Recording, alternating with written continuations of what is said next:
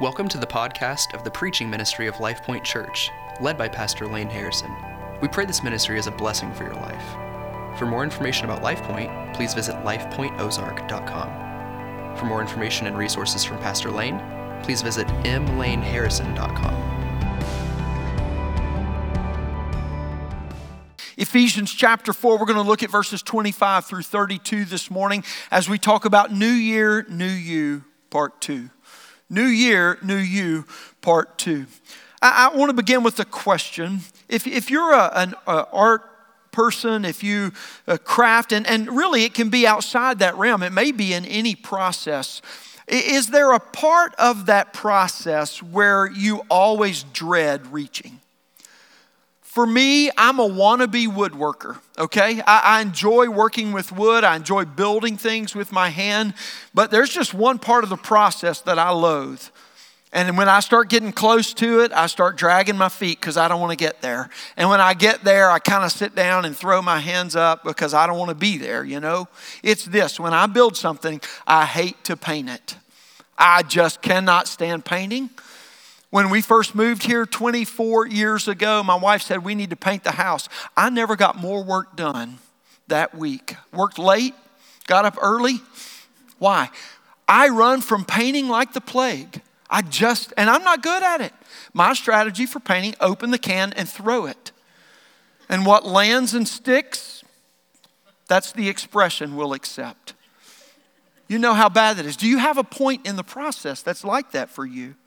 Well, there seems to be a point in every process that demands the sharpest focus, that requires the greatest energy, and often requires even more repetition to kind of fight through that, to improve, to perfect, and that kind of say. And the good news that I have for you today is this message for most people is going to be that point in the process. Now you're really excited, aren't you? Oh, I can't wait to hear this, right? I'm hoping not just to set you up for it, but to say, let's walk through this and see if God doesn't have a glorious other side for us in it. Let's go to Ephesians chapter 4. We're going to read the text, and then we'll come back to the message for today. Ephesians 4, beginning in verse 25. Therefore, having put away falsehood, let each one of you speak the truth with his neighbor, for we are members one of another. Be angry and do not sin. Do not let the sun go down on your anger and give no opportunity to the devil. Let the thief no longer steal, but rather let him labor, doing honest work with his own hands, so that he may have something to share with anyone in need. Let no corrupting talk come out of your mouths, only such as is good for building up, as fits the occasion, that it may give grace to those who hear.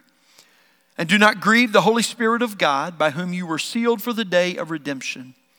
Let all bitterness and wrath and anger and clamor and slander be put away from you, along with all malice. Be kind to one another, tender-hearted, forgiving one another as God in Christ forgave you. May God bless the reading, the hearing, the understanding, and the obeying of His word today. Last week, I preached the first half of this series, New Year, New You, and we talked about how in Ephesians 4, Paul establishes that Jesus is Lord over everything, and he builds on this theological and foundation that he established in the first part of the book, and now he's talking very practically about how it is that we live under the lordship of Jesus Christ in this world. The whole Christian life is built on this single confession: Jesus is Lord. Jesus is Lord. And last week we looked at 3 foundational convictions for following Jesus. I want to review those really quickly with you. First of all, Christ followers no longer live according to worldly thinking. The Bible tells us that we are being renewed in the knowledge after the image of our Creator. We don't think the way the world thinks because of who has changed our life and is changing us. The second foundational conviction was that the life of following Christ must be learned. We talked about how following Jesus was a process that we must learn in our life. And then thirdly, Christ followers live out our confession by a practical rhythm of repentance. That we learn this process by living out our confession, Jesus is Lord, through a very practical rhythm of repentance. We live in this world in the midst of a war of natures.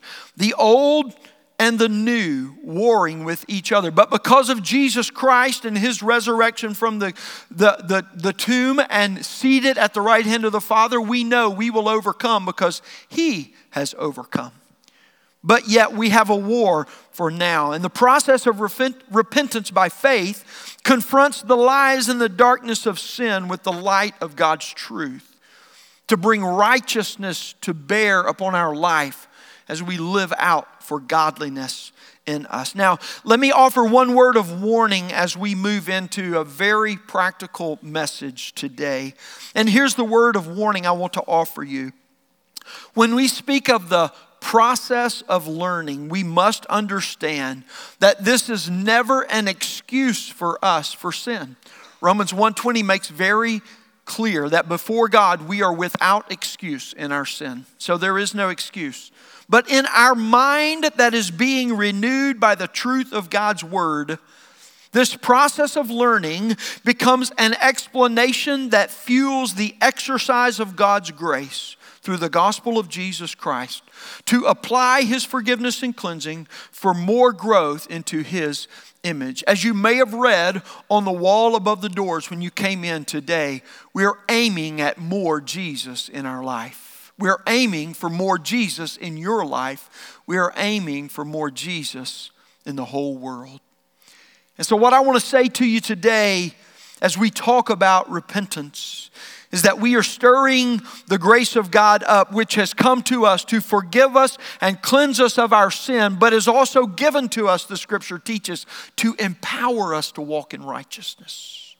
This is what Jesus brings to us. And so today we move to the kind of life that those three convictions motivate us to live. And what I want you to walk away with today is this, that Jesus makes you new to produce a new kind of living that forms more of him in you.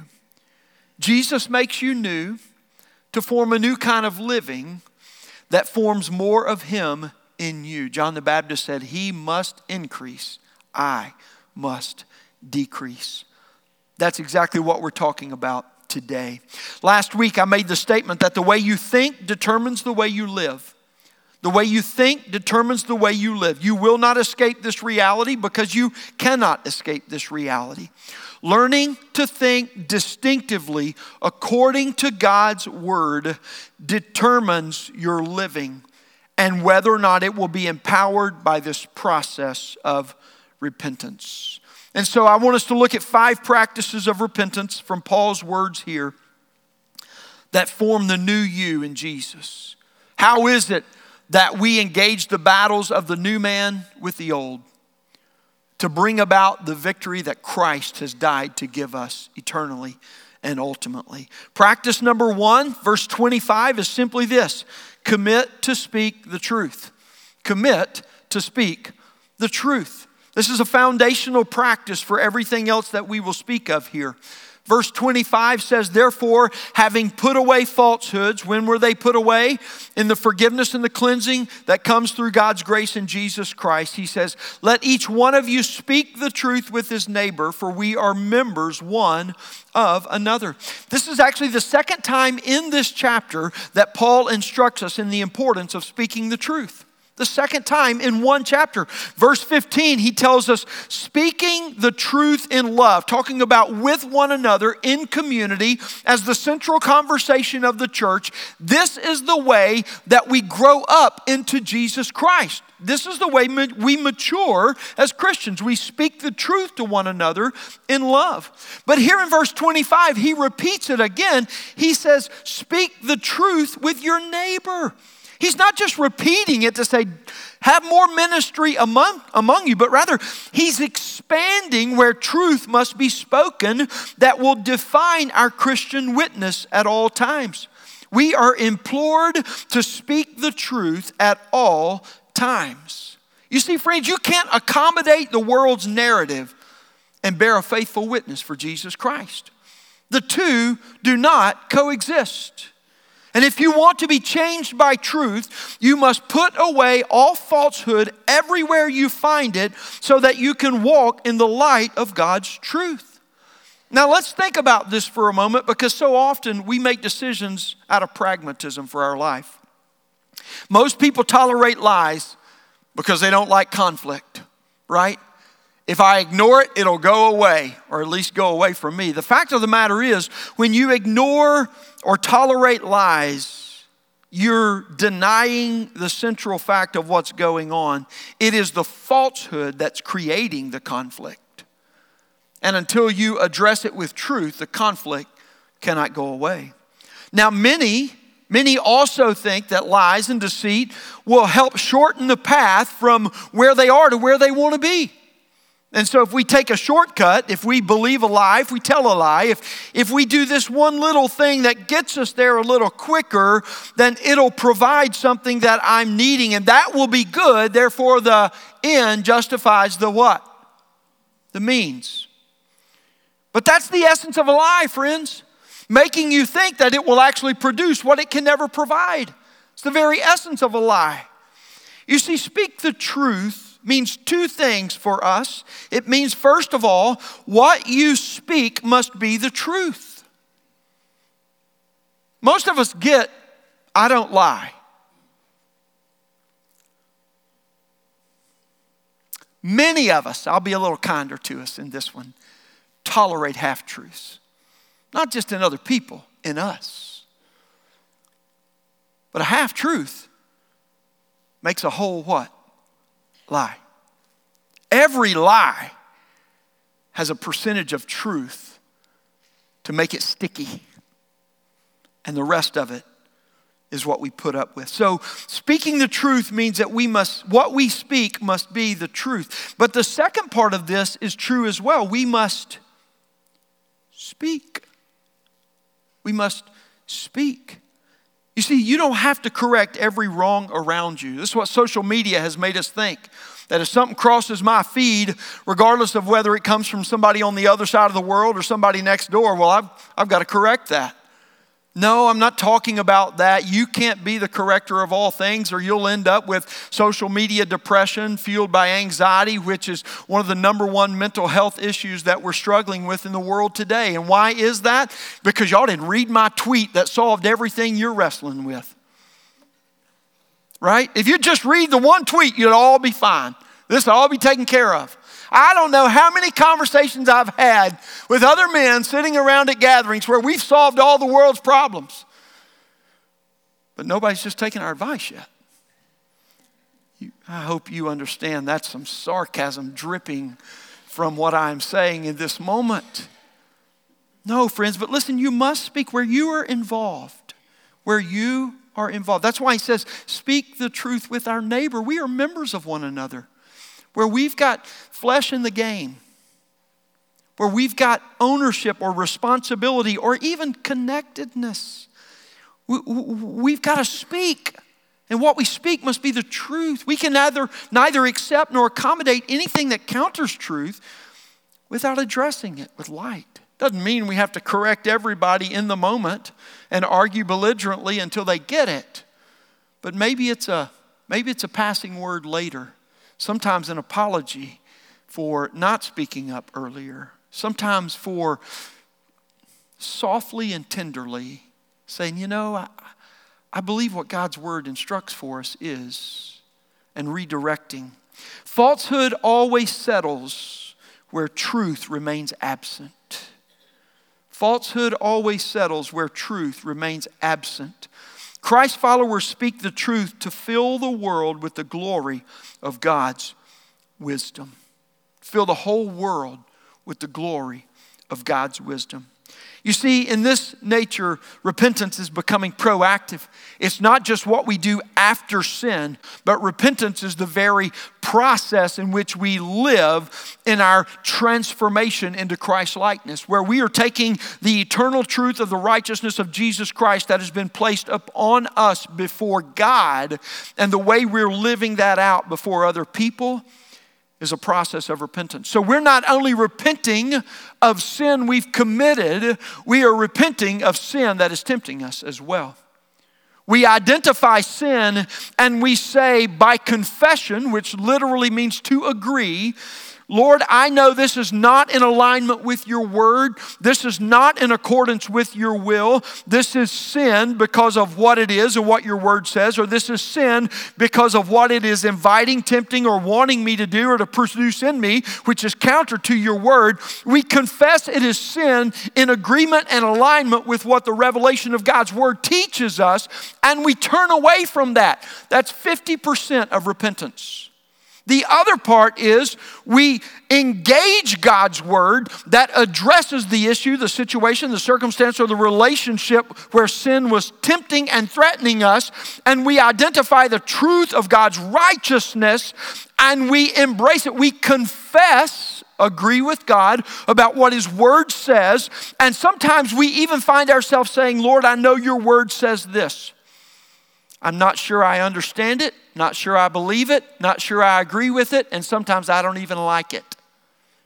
But your word said it, and that's what I need to live. And so repentance is turning from and turning to and anchoring our faith in the righteousness of God to be applied in the reality of my life. Repentance is the practice that forms the process for you to do that. And so these next 4 practices are not just what we turn away from because we've committed a sin, but identifying sin even at its temptational catalytic moment where it's conceived and inception, we identify it so we can flee from it before we ever commit it. What does he say? Look at verse 26 and 27. Be angry and do not sin. Do not let the sun go down on your anger and give no opportunity for the devil. Here's the second practice. Redeem your anger to grow godliness. Redeem your anger to grow godliness. Friends, hear me. Anger is not sin. Anger is not sin. It is always, though, an indicator and an invitation. And how you respond to it will determine whether it is righteous or unrighteous and what it produces in you. A number of years ago, I attended a seminar on emotional health. And the psychologist who was leading the seminar said, anger is a secondary emotion. I was so disappointed in that moment. It's like, what do you mean it's a secondary emotion? That makes me angry. And he said, why does that make you angry? I don't care why it makes me angry. I just want to sit in the fact that I'm angry, right? I thought I'd mastered my emotions because when I get angry, I know it and I'm owning it, right? He was like, no. There's something that's driving that. It's confronting, it's threatening you. It's countering something you already believe. And that really got me to thinking. Biblically, that is so helpful because anger signifies or tells us that something is not right. You see, it's never been a question for me to wonder why I got angry. God gets angry. Anger is an emotion that God gave to you to fulfill his righteousness in you. Now let this set with you for a moment. It's making some of you angry, I can tell. Come on, that was funnier than you acknowledged. Anger is our response to anything that counters, that confronts, or threatens us. If you claim to never get angry, let me just be really blunt with you. You are a liar and you are deceived. How do you feel about what I just said? That was the illustration. Every person in the room has an anger issue. Some let it become a problem. See, some are more obvious than others. God bless some of us with the capacity to be more vocal. But just because anger is not outward and manifested outwardly doesn't mean it's not present. Just because you don't think it's present doesn't mean you're handling it well. You see, anger is not your problem, friends. But unaddressed anger is what's producing sin in you. Why?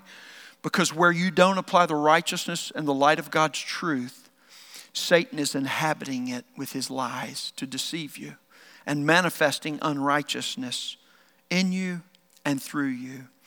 You see, just because people in your life walk on eggshells around you and tolerate your manifestations of unrighteous anger doesn't mean you don't have a problem. It means everybody's accommodating and enabling your problem.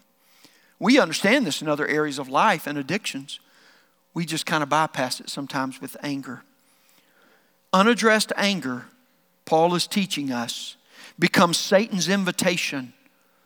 And unrighteous manifestations create all your problems with anger. Friends, anger does not mean that you are not righteous. There is a righteous anger. But anger that is not aligned with God's word is always self-righteousness. That is your problem with anger. God filled our anger thermometer with the mercury of his righteousness. Are you tracking with me on this imagery here? I'm hoping it'll help. He filled our anger thermometer with the mercury of his righteousness. You know what mercury does. It's the little red line that rises and measures the temperature, right? He did that to warn our conscience when his holy law that was written on our hearts, Romans chapter 1, in creation, when it gets threatened, confronted, or violated. Okay? The mercury originally put within us was the righteousness of God. And our anger is aroused when that which threatens, confronts, or counters righteousness comes against us. Sin's depravity tainted the mercury in our anger thermometer, so that what causes it to rise in its heatedness now is not threats, confrontations, or countering of righteousness, but that which confronts us. Our anger is aroused by the threat or the violation of self-protection, self-offense, self-righteousness. And when your anger rises, you must choose how you will address it. Because anger left unaddressed never dissipates. It never dissipates, friends. Like glue left in a cold room, unaddressed anger will always harden the heart, first and foremost towards the object that arose it or the object of threat, but all anger will ultimately point itself towards God. Why? Because the way that God created us was to respond to him. And when our anger is aroused out of self-righteousness that is counter to God, it will always point back to God, to blame, to accuse. What you do with and what you do out of your anger determines whether or not you commit a sin. What you do with it, what you do out of it is what will determine whether or not it becomes sin. And Paul grants us two exhortations to guide us in dealing with our anger. First of all, guard yourself so that your anger does not produce sin in you. You got to recognize that anger is something that has to be addressed every time. And the more you learn to address it earlier, not only the easier and the more faithful it is to steer it towards righteousness through the practice of repentance. Lord, this is sin. I'm feeling it. But I want to walk in the light of righteousness. And so learn to recognize when your anger rises, even at its inception, so you can address it there. And secondly, he says, look for the reason that your anger is rising and deal with it so that Satan cannot have his way in you. You see, unaddressed anger is the evil one's invitation to own you. When you let it go and dismiss it, neglect it like it's not there, you're practically saying, Satan, have your way in me. Do whatever you want. Because when we give ourselves over to our anger, we don't control ourselves very well. And we're the last ones to know it. That's what Paul is teaching us here, that our anger is defined by and given in submission to the lordship of Jesus Christ. And so Christ followers recognize anger as a healthy emotion, but listen to me, a dangerous bed partner. That's why he says, don't let the sun go down on it. Don't go to bed angry. Have you heard that counsel? Yeah, why? Because anger makes a horrible bed partner. Therefore, we apply the gospel to discern God's truth and to respond in righteousness to be produced both in us and through us. And in that way, anger becomes actually a critical part of your righteousness and of your growth in Christ-likeness. Number three, verse 28. We labor to build a life of generosity. Labor to build a life of generosity. He says, let the thief no longer steal, but rather let him labor, doing honest work with his own hands, so that he may have something to share with anyone in need. Now, friends, when we think about this, most of us will say, well, I'm not a thief. I haven't stolen anything.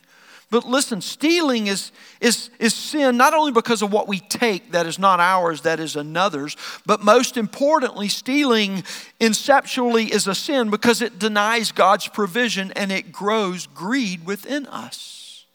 It's looking to something other than God to satisfy us. You see, God designed people to labor and to earn in this world so we could both provide for our needs, but also we could be generous in times of need to help others.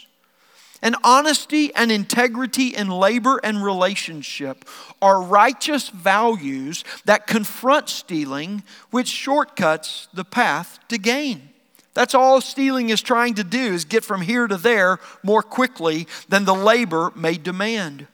And notice this. This is so interesting about all of this, but specifically Paul points it out here. Notice how the sinful action produces the sin-stained identity. Look what he says. Let the thief no longer steal. When did the thief become a thief? When he stole.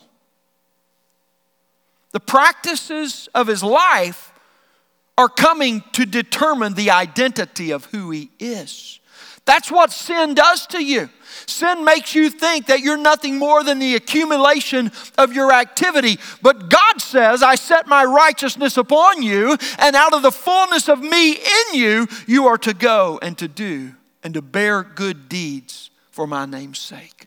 You see, sin reverses the curse in every way. And that's what Paul is trying to teach us here. Stealing may get you something, but in the process, it condemns and destroys the very soul of who you are.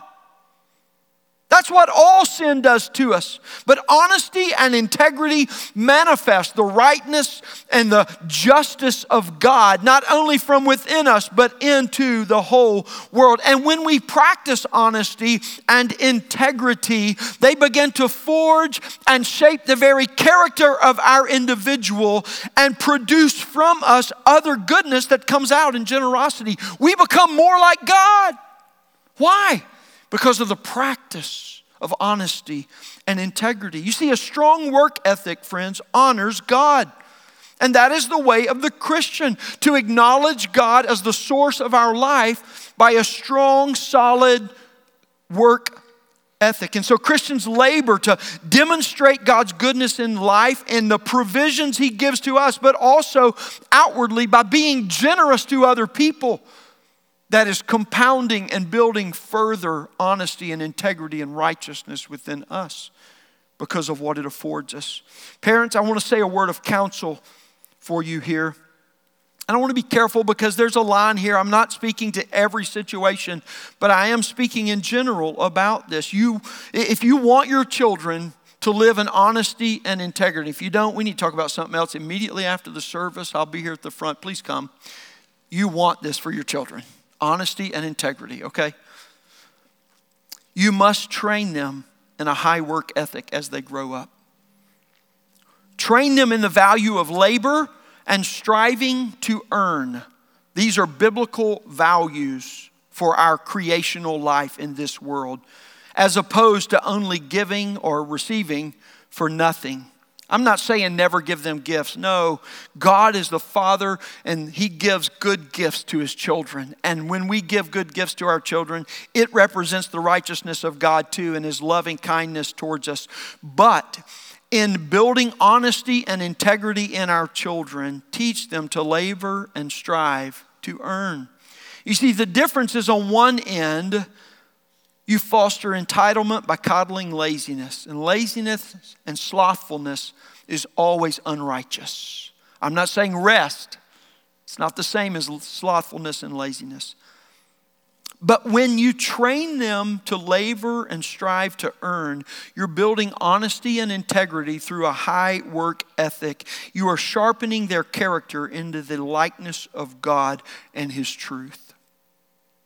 Learning this lesson as an adult is painful, and it is seldom without lasting consequences. But I want to make one caveat here, because the things that we engage our children in are important. I want to talk about the recreational activities of our children, whether it's in sports or whether it's in the arts or some other form, everything that we engage their life in. These are super great to teach the value of discipline in our labor, teaching them the value of discipline to work hard, and also teaching them to strive towards goals. Competition is good. It sharpens us. There's a process in that is good. But there are two aspects of that recreation, whether it's in sports or arts or otherwise, that are incapable of teaching a high work ethic. Number one, the economics of labor and striving. Sports cannot teach that. Arts, dance, band, music, whatever it may be. You say, but people make their living by that. That's right. That's because they've added something to it, to the discipline of striving toward a goal. It cannot teach the economics of labor and striving. Even if your child goes into professional sports, professional music, whatever the case is, it will not be the economics of that teaches them a high work ethic. But secondly, the other thing is that it cannot teach them the value of labor simply for the good of it. It produces so much good for them, but it can't teach the value of the labor of it simply for the good of it. And what do I mean by that? Well, working with our hands, with our minds, with our lives, with the physical bodies, whatever manifestation it may be. God created us to do that, and we ought to teach our children that is a good practice to do, just to do and experience the goodness of God in the physical creational form. That's good. Sometimes they need to be bored so they can go figure out what they're going to do. And in the figuring out of it, begin to learn how much enjoyment, how much goodness there is just to be with God, just to express this physical life He's given us. So use sports, arts, recreation, all of those things to teach, but never use it purely as a substitute for building a high work ethic. All right, number 4, verses 29 and 30. Speak words to build up. Speak words to build up. Let no corrupting talk come out of your mouths, but only such as is good for building up, as fits the occasion, that it may give grace to those who hear. And do not grieve the Holy Spirit of God, by whom you were sealed for the day of redemption. Listen to me, friends. Corrupt speech provides the greatest evidence of and depth of depravity and perversion in society today. It's the fever of our culture. The way we talk, what we say, and how we talk is the fever of our culture that says to us, we've got a serious problem, friends. I offer this one illustration. You're hard-pressed to find a movie today whose script didn't start with the F word and just add a few other words around it to try and create a manuscript or a transcript for the movie.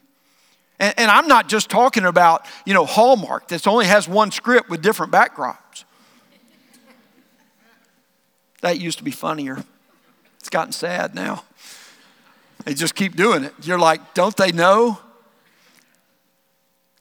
Every movie, within minutes, immediately becomes a tirade of perversion with the tongue. I'm like, we are killing ourselves. We are squashing out creativity, intellect. We're killing it. Listen, I'm no prosperity gospel preacher to tell you that you create your own reality with your speech. But the Bible does teach this clearly, that your language and your speech and what you use both represent and strengthen the reality of what's in your heart. Like every other addiction, the lesser swear words build a roadbed to all corrupt speech. To all corrupt speech. And corrupt talk really has three main expressions. What Paul is telling us not to practice here is this. First of all, cursing. Using curse words. It holds a double destruction effect. It makes you sound dumb and it makes you dumb. Now, I was taught this like in 4th or 5th grade because I needed to be taught this. But when I use the word dumb here, I'm not using it in a derogatory manner. I'm using it in its literal meaning, without knowledge, without intellect. It steals intellect from you when you reduce your language to curse words. The more you curse, the dumber you sound, and the dumber you become, because it reduces your vocabulary and the need for the building of your vocabulary to a few meaningless words. That's all it does. That's all it does. And it's not about what it produces outwardly only, which you are cursing other people when you use the words, whether it's directed at them or not. But most importantly, it's perverting inwardly. It's perverting inwardly. The second form of corrupt talk is coarse speech. Coarse speech is where we use legitimate words in illegitimate ways in order to propagate perversion and unrighteousness. And I'll say this, the unrighteousness that is most dominating the culture typically provides the primary object of words used. For instance, words associated with sex today that get used so freely. I listen to a lot of comedians because public speaking, there's just things I can learn from them, and I like to laugh and those kinds of things. So many of them, when their comedy is small and they're really not that funny, they always resort to cursing and to coarse talk. Why? Because it gets a cheap laugh every time. Doesn't make them funny, just gets them a cheap laugh and salves some kind of lesser identity that they're trying to overcompensate for. Illegitimate references are most prolific. In other words, words associated with sex. One I've already mentioned that takes the highest and the holiest act of the physical world that connects body and soul together. Illegitimate references are most prolific because they simultaneously are universal in communication to all humanity. And they both pervert the action and condemn the identity all in one fell swoop. All of that takes place in one word.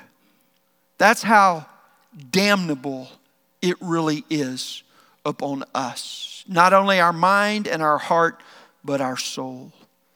Number 3, criticism is the third form of corrupt talk. And criticism is just negative speech of something or someone with the intent of tearing down and destroying. But look what it does. Again, the practice defining the identity. Criticism's destruction is this: the more you practice it, the more it inhabits you. And the more you practice it and the more it inhabits you, the more you personify a spirit of criticism. Recently, I have a friend who in the last number of years has gone through some really hard things. And the greatest burden of my heart for them is this: it would seem that criticism is inhabiting their life. Everything they talk about, every way in which they talk about it. They don't curse, they don't use coarse talk or anything like this. But man, there's just a criticism that's filling them that is so evident to everyone except for them. A spirit of criticism inhabits you. The more you speak critically, the more you think critically, and I don't mean in the good way, and the more you're inhabited by it. But the greatest problem of corrupt talk comes with verse 30. Look at verse 30. And he says, you know what that word does? It connects what was just said with what's about to be said.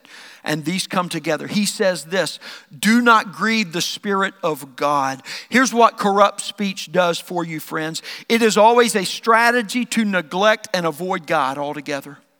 That's what corrupt speech is. It gives you a shortcut to get away from God. Because once you exercise corrupt speech in any of its forms, you shut the Holy Spirit up within you and you begin to produce ungodliness in yourself because you cannot produce godliness absent of the Holy Spirit. So every time you practice corrupt talk, you block God from the occasion, you block God from the situation, you block God from the relationship.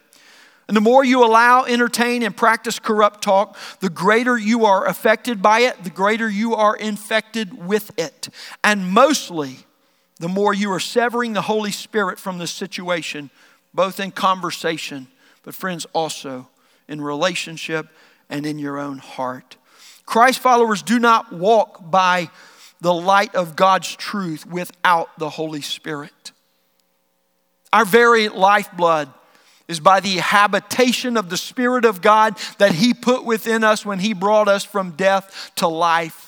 We are utterly dependent upon the Spirit of God to shine the light of God's truth into us. And if we grieve the Holy Spirit, it's like having a flashlight with no batteries. You got the bulb, but it's not shining. You got the intellect. You don't have the faith to apply it. Don't be deceived in that. Christ follower, your tongue is both a tool and a weapon to build up and to destroy lies. Every time you use it, be careful to do so in a way that builds and does not destroy. Even when you have to say negative or hard things, which are often important to say. Every time you use your tongue, both in public and in private, you either build or destroy. You either sow or grieve the Spirit. You either cultivate godliness or you propagate wickedness in your heart. What is your tongue creating of you? Number 5, and I'll close with this and I'll be quick because it's going to offend the most. Verse 31 and 32. Let all bitterness and wrath and anger and clamor and slander be put away from you, along with all malice. Be kind to one another, tender-hearted, forgiving one another, as God in Christ forgave you. You say, Pastor, how in the world? How could this offend? Buckle your seatbelt. Number 5 is model in life what God has shown toward you. Model in your life what God has shown towards you, Christ follower. When you fail to put away bitterness, wrath, anger, clamor, slander, and malice, you're just being nice. And nice is a horrible substitute for kindness. Hear me. God never commands you to be nice. Look it up. I did. Because if I'm going to make a statement like that, I better do the work. There are 4 times it's used in the English language to interpret and translate in the Bible. Jeremiah, Isaiah twice, and Joshua. 2 of those times, it's an adjective. Oh, that's a nice stone you have put there on the altar, or whatever the case may be. The other 2 are used in what we would consider, someone acting nice. But in every time, most modern translations have moved away from it and have gone to a truer meaning of the word, which is some form of God's goodness to us. Niceness is a poor, horrible substitute for that. You see, friends, he says, be kind. Kindness is not niceness. Kindness is a godly trait that personifies the goodness of God to bless another. Nice is a mask that we put forth to cover and fabricate reality. Kindness serves the one who receives it. Nice focuses on oneself to cover the one who offers it. Kindness considers the other person and acts for their good. Nice is what you do when you need to get on with life and you don't want to be bothered with what you've been confronted by. Kindness considers another and how you can serve to help, encourage, or alleviate some burden. But friends, you can harbor all the bitterness, wrath, anger, clamor, slander, and malice you want to and still pull off niceness. But you will never be kind until you put these things away. That makes nice a ticking time bomb. Not only in us, but of us. But it makes kindness, it's like that gum they used to chew. The first or second bite, it just had a burst of refreshment. Kindness is something you encounter you weren't expecting. But man, when you do, it's just like refreshment and blessing that washes over you from another. That's what Paul is saying. Put these things away. They're killing you. And be kind. Be kind. Offer life and refreshment where it is not found. Kindness draws from God's nature towards people in mercy and grace to offer His goodness to them. Nice is a hollow shell that's hiding your reality. Nice is never tender-hearted. Kindness only acts out of a tender heart. Nice is a strategy to evade and escape. Kind is a strategy to enter in and alleviate shame, guilt, and sin's burden from another as much as you can. Why? Because that's what God has done for you in Jesus Christ. And you want Him to do it for them. Christ followers live to model this kind of life and to share what God has shown to us in the gospel of Jesus Christ. Be kind. Put away niceness. It's a shortcut substitute that is a horrible witness of Christ. But kindness, you bless another while your own heart gets changed.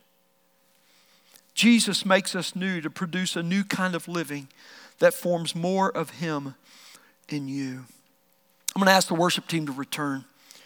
And while they do, let me say just a couple of final words. Of greatest interest in this passage is the relationship between our speech and our actions and our heart condition. The true point of our heart condition. So what we say, what we do, and how it determines what's really going on in us. And listen to me, not only that, but our heart condition to form the very essence of our identity out of which we are living. That's why, friends, when we look at the perverseness of society and all of the temperature measuring signals that it's sending, we're reeling with issues of identity. Because the fever is burning and we're treating it with everything to lower the fever when God brings the solution to the cancerous illness. My question to you today is this: what kind of life are you forming by the words and the actions with which you are living? Are you living out of the righteousness that Christ came and died and put on you in Christ? Are you offering the world a cheap substitute that's deceiving further not only them but you too? Christian, if that's you, I'm calling you to repent today. Not once, but as a way of living. Turn to the Lord. People are dying moment by moment, desperate to find a faithful witness that will shine the light of hope, of goodness into their life. And if you're not a believer here today, the invitation for you, friends, is to come to the light. Let the light of the glory of God in the face of Jesus Christ inhabit the whole being of who you are and change you from within. And be told to others because of your life. Let me pray and we'll respond to the Lord.